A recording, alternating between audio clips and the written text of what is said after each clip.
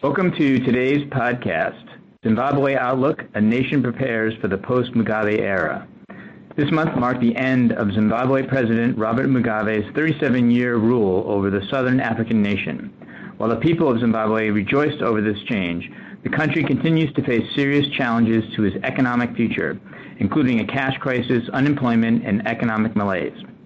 In this podcast, RAIN founder David Lawrence sits down with Steve Taylor, Senior Partner at Askari Safari and Director of Safety and Security at Bain & Company. An international safety and security expert, Steve was appointed as Harvard's first International Safety and Security Director in 2011, bringing proactive risk management to the university and its constituents on matters of health, safety, and security.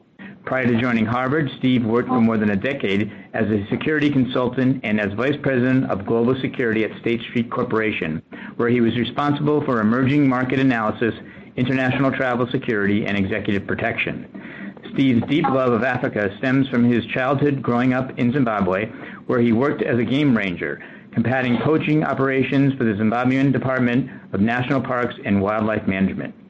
With that, I'll turn it over to David. Greg, thank you. And Steve, it truly is a special treat to be able to speak with you today.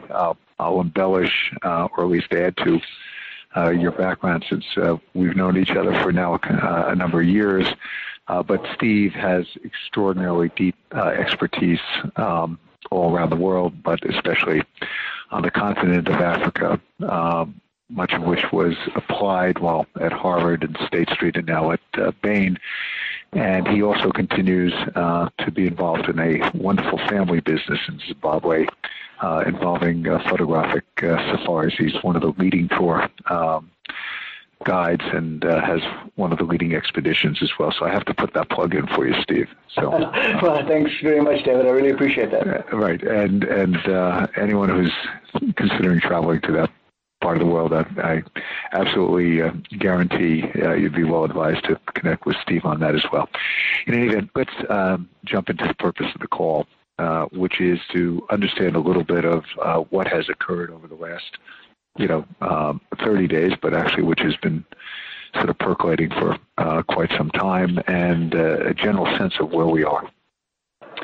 So I would start off by using the words cautiously optimistic. I think that the honeymoon's over after the post-Mugabe departure, which was, erratic and definitely unconventional in terms of traditional African coup d'etats. And, the coup that wasn't a coup is the phrase often bandied about. But, I think that everybody was just really glad to see the behind of Robert Mugabe and, most importantly, his wife Grace, who was making significant moves towards taking over from Mugabe. So I guess the consensus from the vast majority of my colleagues and friends back home has been that it's a positive move that Mugabe's out, but really there hasn't been a significant change, and the proof will be in the pudding just how much the new president, Emmerson Mnangagwa,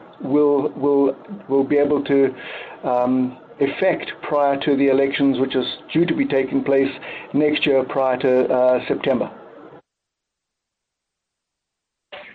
And could you, just so we can put some context around the development, talk about basically some of the precipitating causes? And as you say, it was not a typical coup d'etat, but certainly one of the most remarkable aspects of it was, at least to date, the lack of violence and the lack of what I'll refer to ensuing conflict once removal had been accomplished. Absolutely. So, 37 years is a long time, and I think that the fact that Mugabe had never designated a successor had really started to worry an awful lot of the populace, in particular the last 3 or 4 years, with the rise of Mugabe's wife Grace, first of all as ZANU-PF Secretary of Women's Affairs, and then one of the key issues was when Mugabe sacked his longtime colleague Joyce Mujuru, who was a vice president at the time, and that was sort of opening the door for Grace Mugabe. That happened 3 years ago now. but most recently, the sacking of Emmerson Mnangagwa, who was really one of Mugabe's right-hand man throughout the liberation struggle during the 70s, and was a key component in his cabinet and in his hierarchy of ZANU-PF for the last 37 years. He sacked Mnangagwa after a bitter feud developed between supporters of Mnangagwa and what they termed the G40 coalition, which were basically Generation 40, a group of younger ZANU-PF leaders that were coalescing around Grace Mugabe. With the firing of Mnangagwa, who's always had the support of the military, everybody that's involved with Zimbabwe was waiting for some kind of reaction. The reaction by the Zimbabwean National Army, I guess the rumor now is that they had planned for this eventuality right after Joyce Mujuru had been fired. The fact that they'd have to forcibly remove Mugabe from office, and they had rehearsed the movement.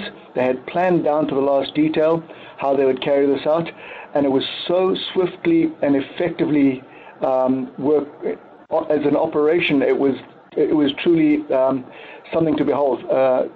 They took over the key points around Harare and managed to basically neutralize the police and the Central Intelligence Organization, who were aligning with the G40, as well as some significant key players in G40. It was truly a sight to behold for a country that really has not showered itself in glory in managing just basic things, but the military really did a really effective job here. Okay, now Zimbabwe has obviously sort of a rich history and has been known, at least in the past, obviously linked to the policies of apartheid, and sanctions, over the years have been imposed. Significant issues around corruption, human rights, and obviously runaway inflation.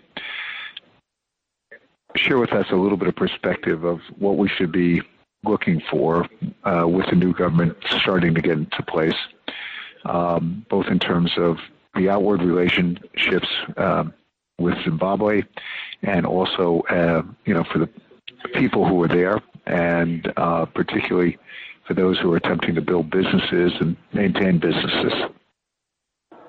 So we can rewind the clock to approximately the year 2000. Mugabe faced his first real challenge in power in the later months of 1999-2000, when the former trade unionist Morgan Tsvangirai started a political party called the Movement for Democratic Change.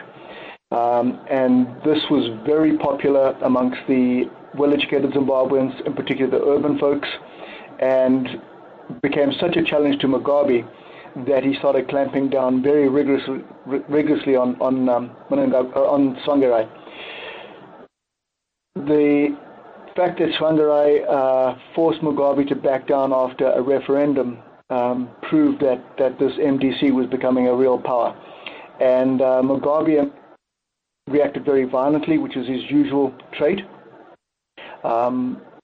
Several people disappeared. There was multiple arrests. Private media were shut down, and so this continuing saga of violence continued all the way through the early 2000s, and especially in 2008, when actually Mugabe lost the election, and it was without doubt that Tsvangirai had won a significant victory, but refused to step down. So with that taking place, the United States and the European Union put economic sanctions on specific Zimbabwean personnel or Zimbabwean entities, all linked with ZANU-PF. At the moment, the US has sanctions on 107 individuals and entities, and the EU on 7. So the ZANU-PF has continually said that the reason why the economic meltdown of 2008 took place was because of US and EU sanctions, and they've used that as their sort of platform for saying why the economy has crashed. But if you look at Zimbabwe's economy, it was one of the strongest economies in Africa in 1980 at independence. The Zimbabwean dollar was stronger than the US dollar. They had a very vibrant manufacturing industry. They had fantastic mineral resources, very, very good agriculture, and they were often considered the breadbasket of Southern Africa. And of course, all of that has rapidly whittled down. First of all, with Mugabe taking over a lot of the commercial farmlands, and basically this was a punitive measure against the farmers because they were supporting the opposition, and then latterly having really pushed this populist agenda of indigenization, essentially forcing any company that makes over $250,000 a year, they have to have 51% ownership by a black Zimbabwean. So obviously any kind of financial investment in the country dried up. The IMF, because Zimbabwe has defaulted before, is not coming to the table with any money. World Bank's not prepared to help, and so the manufacturing industries have died down. Agriculture has significantly reduced, and so we have an economy that's continually spiraling downwards. Most recently, Zimbabwe in 2008, when they had to share power, ZANU-PF had to share power with the MDC through a peace deal brokered by South Africa. The economy started to come back on track when Zimbabwe dollarized. So instead of using the Zimbabwean dollar, which, due to hyperinflation and just profligate printing of the Zimbabwean currency, it was absolutely worthless. So Zimbabwe dollarized, and the economy started coming right. However, at the next election, Mugabe basically crushed the opposition and has been remitting US dollars like crazy, and so we have significant cash shortages in the country. Your private citizen can only withdraw $20 at a time, so people are having to basically work through electronic financial services, and so the economics outlook up until about a month ago was looking increasingly bleak. And how much of that was a factor, by the way, in terms of precipitating the coup? So I think it was a huge factor. There's no doubt that in Zimbabwe, the military always gets paid first, followed by the police, followed by other civil servants. And the military had started to not get paid on time. So there was a huge incentive for the military. Seeing these massive lines outside of banks and seeing the fact that we have an election coming up definitely would have been a huge motivating factor. But the number one motivating factor is basically the godfather of the military, Emmerson Mnangagwa, had been kicked out of government by Mugabe and made virtually persona non grata. As we look forward, because of our listeners, Zimbabwe has, as you said, a very, very rich history with its people, the economy, farming, manufacturing, natural resources, and the educational base. And so as you think about moving forward, what efforts are being made, and how should we be looking at the potential for lifting sanctions against Zimbabwe? So it was interesting that just yesterday, a delegation from the Zimbabwean opposition sat down with the Subcommittee on Africa in Washington, D.C., and one of the prime motives of this was to try and educate from an opposition perspective just what had transpired in Zimbabwe and the way forward. There's been a huge call by a lot of Zimbabweans who embraced this military takeover and now the subsequent elevation of Emmerson Mnangagwa to president to lift the U.S. sanctions and European Union sanctions.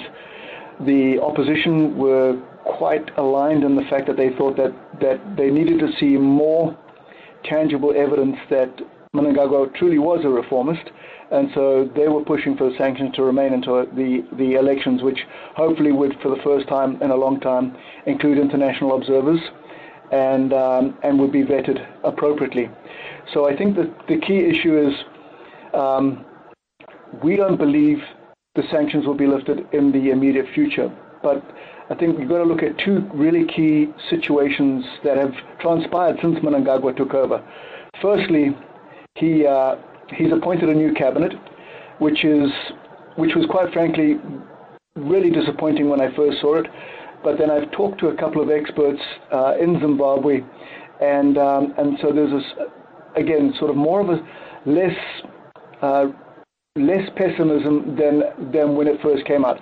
The cabinet is effectively a bunch of retreaded ZANU-PF old guards and a mix of some new technocrats, and I think that some a couple of military personnel joined in to the mix. All of that, a lot of the people were like, especially people like Obert Mpofu, who is now the new Minister of Home Affairs. Obert Mpofu is possibly one of the most corrupt people in Zimbabwe, and the fact that Mnangagwa has brought him back on has disappointed a lot of people. The fact that he's brought in David Parianyatwa back as Health and Child Care Minister is another issue. I mean, the health services in Zimbabwe used to probably be the second best in Africa. It's now way down the bottom of that. I mean, the health services in Zimbabwe is essentially government health services has imploded and is really poor now. The fact that, just yesterday, Robert Mugabe flew out of the country with his wife, Grace, to attend the birth of their daughter, Bona Mugabe, child in Singapore. So the Mugabes go out of the country to get their medical aid. They never ever stay in Zimbabwe. But so the cabinet was an interesting development. I also think the fact that the police have definitely withdrawn into their shells. Over the past 4 or 5 years, Zimbabwe was plagued by police corruption, police roadblocks on the streets, literally every 5 kilometers on every sort of road outside of Harare through the country. There'd be a police roadblock and a shakedown, and that's essentially how the police were funding themselves. And so the police have disappeared off the streets, which is a really good populist move. I also think the new budget that Patrick Chinamasa, who's the new head of the finance and economic planning, has issued a new budget. The budget was pleasantly surprising to some business analysts. I think that the fact that they have done away with much of the indigenization laws, and specifically it's only the diamond and the platinum industries are still subjected to the 51% black Zimbabwean ownership clause. The rest of the indigenization law has fallen away. Is a very good indicator that Emmerson is serious about trying to be setting Zimbabwe open for business. He's saying all the right things to people. There was a huge concern because he does have a very strong tie to China, and definitely his senior general, General Constantine Chiwenga, has a significant history with China.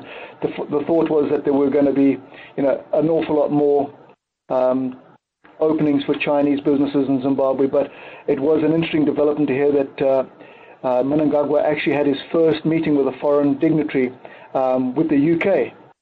So I think that he's going to make a case to try and have some kind of investment through either the UK or through the Commonwealth, maybe perhaps getting Zimbabwe to join the Commonwealth again, but certainly trying to show a more business-friendly environment. But at the end of the day, it is still ZANU-PF that's in power, and a lot of other people are sitting there watching this saying, let's see how they approach the elections, let's see if there is free and fair elections, let's see if there is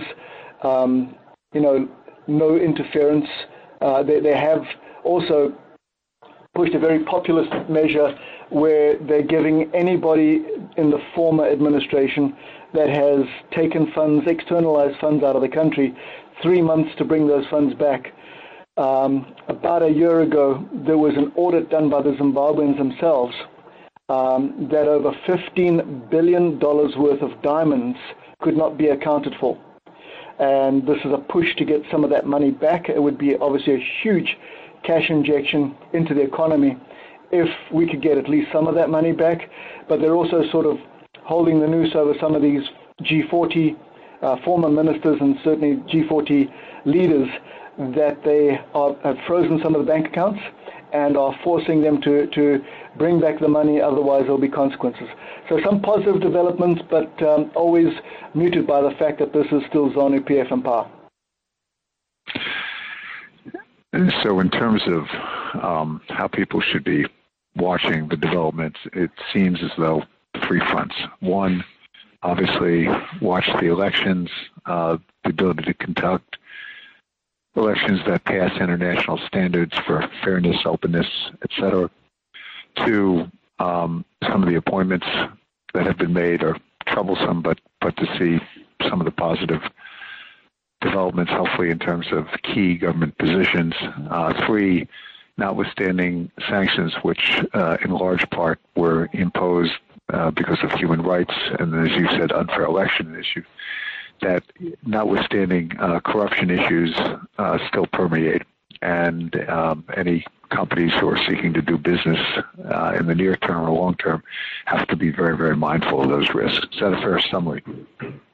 100%. I think that that the next year is going to be very, very important for Zimbabwe. I do know in the diaspora, Zimbabwe has a population of approximately 14 million people.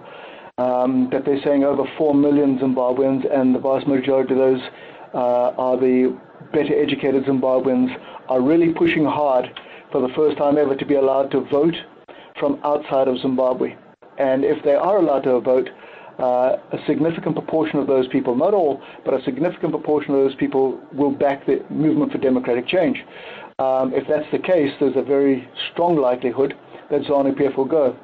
Whether ZANU-PF will change, and actually it's enshrined in the Constitution, which came into effect about 3 years ago, that the diaspora are supposed to be allowed to vote. If that is allowed, that'll be a huge step forward, and I wouldn't be surprised then to see that the conditions for investment in Zimbabwe improve significantly.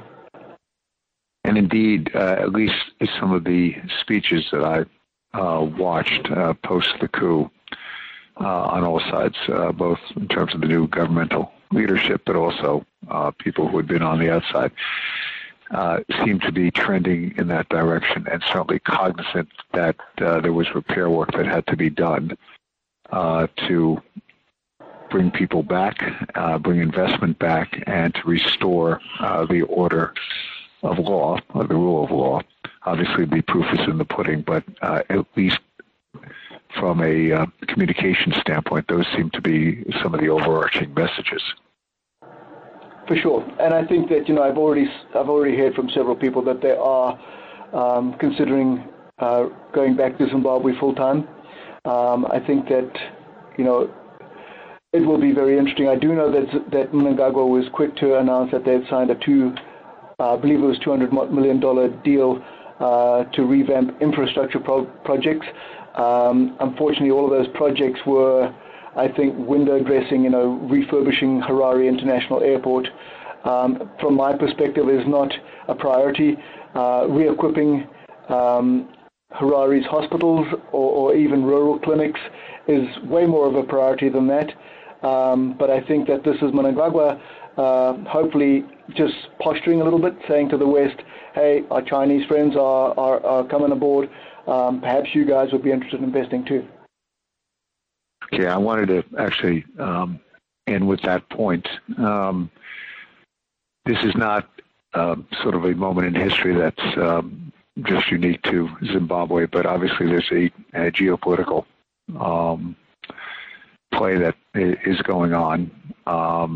the Chinese have expressed a great deal of interest in Africa in general, but have certainly reached out in the past and continue to do so with Zimbabwe. I also noted with interest that representatives of the UK went to visit.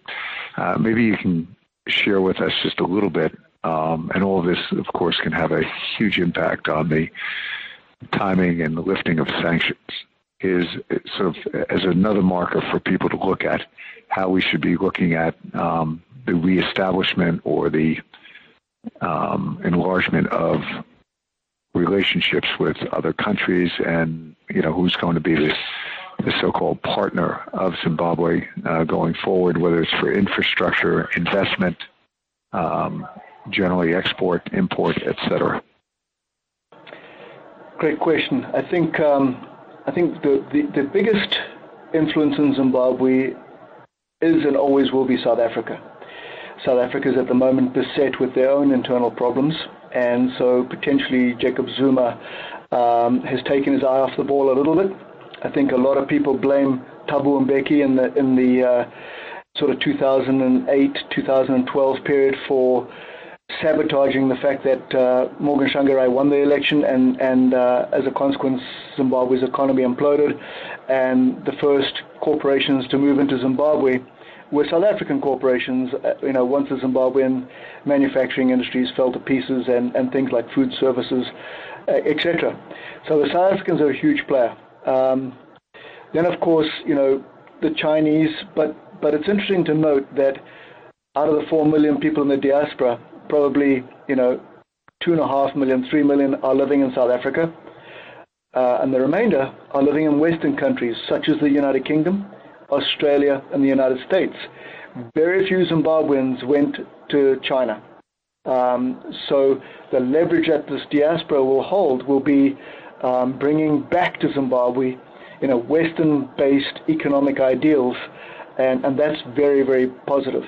If the Chinese continue to do what they have always done, which is essentially offer package deals that benefit the leadership of the political party in power at the time, but really don't trickle down to the people, and in fact possibly do the negative, which is flood the country with cheap Chinese products, I think that a lot of Zimbabweans are still very skeptical about exactly how China could be a trusted partner, but they have always looked at the West also with a little bit of skepticism, but not as much as the Chinese, purely because the West has sort of cherry-picked where they get involved and how they get involved in the past, and they're hoping that in the future that the West will be a long-term strategic partner for Zimbabwe. So just as a final note, which I think is a reminder to everyone, not just about Zimbabwe, but the coup happened with a great deal of speed. It was not predicted, although everybody was watching President Mugabe's health and his age and were cognizant of his wife's role. And the fact that it was a bloodless coup that, at least outwardly, looked like it had tremendous popular support. But it's a reminder about both the speed in which these events can occur, the unpredictable nature, certainly as to timing, and obviously more to come, Steve.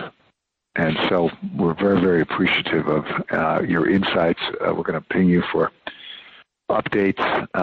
Hopefully this is, positive change, because it is a country that has evolved over the years, past apartheid, and people who have a great deal actually to contribute, not only within their country, but to the broader world.